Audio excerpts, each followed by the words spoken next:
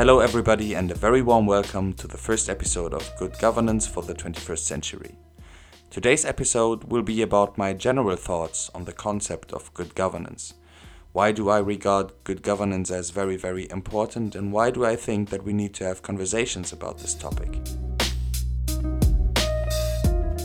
Governance is conceptualized differently among scholars and experts. The word governance apparently has a very strong connection to the word government. I personally am very intrigued by the conceptualization of governments as social contracts. Conceptualizing governments this way, we, the people, and our governments, which is us as well to a certain extent, have mutually reinforcing roles. Looking at the numerous global challenges countries are facing today, it seems like the roots for some of these problems stem from a breakdown of this social contract, where either the people or the governments are not living up to their responsibilities. One of the big issues the Western world is facing is often named the crisis of democracy, which is what I want to talk about today. The roots of the word democracy stem from the ancient Greek word demos kratos, and demos kratos translates to the will of the people.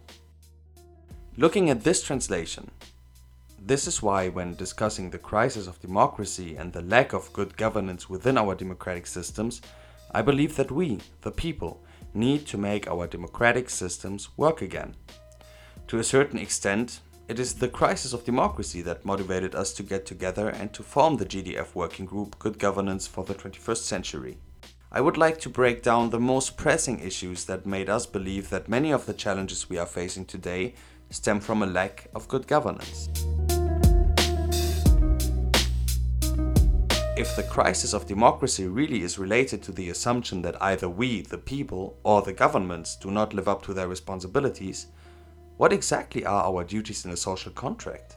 I think we can all agree that in a democracy, the most basic role that we all have to play as citizens is to vote. And when we look at voting trends in Western democracies over the last decades, it appears like we, the people, are not living up to our responsibilities the way we used to in the past. In the German federal election, for instance, voters' participation dropped from approximately 88% in 1983 to 72% in 2009. In the 2016 presidential election in the United States, less than 60% of the voting eligible population cast a ballot for president. On a local level, voter turnout is far below 50% on average, both in the US and in Germany. If this Western trend continues, we might soon have governments and presidents who are only elected by 30% of the voting eligible population. So it appears to me that as a nation or as a community, we, the people, are not living up to our role in the social contract. This is only one aspect of the role that we have to play as citizens. But what do we need from governments to fulfill their side of the social contract? I think it is good governance. Good governance is transparent, inclusive, accountable, and efficient. The problem with measuring the performance of governments is that there is no one indicator for success.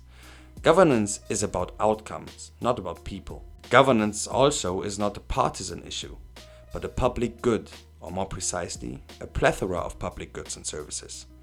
We need to identify what we, the people, need and communicate that to the public officials who are supposed to provide these goods. And in order to do so, this working group is our contribution to a very long-lasting process. So in the next episodes, we will hear from people from all around the world about their perception of governance within their home countries. And we will speak with experts about how to implement good governance principles in businesses, supranational organizations, and in countries that seemingly completely oppose any kind of good governance simply because of their organizational structure. Interesting questions will be discussed, for example, if good governance is even at all possible in non-democratic systems, in authoritarian regimes or monarchies. We will collect different standpoints, and we really appreciate your contribution via email or social media. We look forward to your suggestions, questions, and of course, most importantly, your feedback. Let's make things work again together by working together. This is Martin El-Khouri from Good Governance for the 21st century.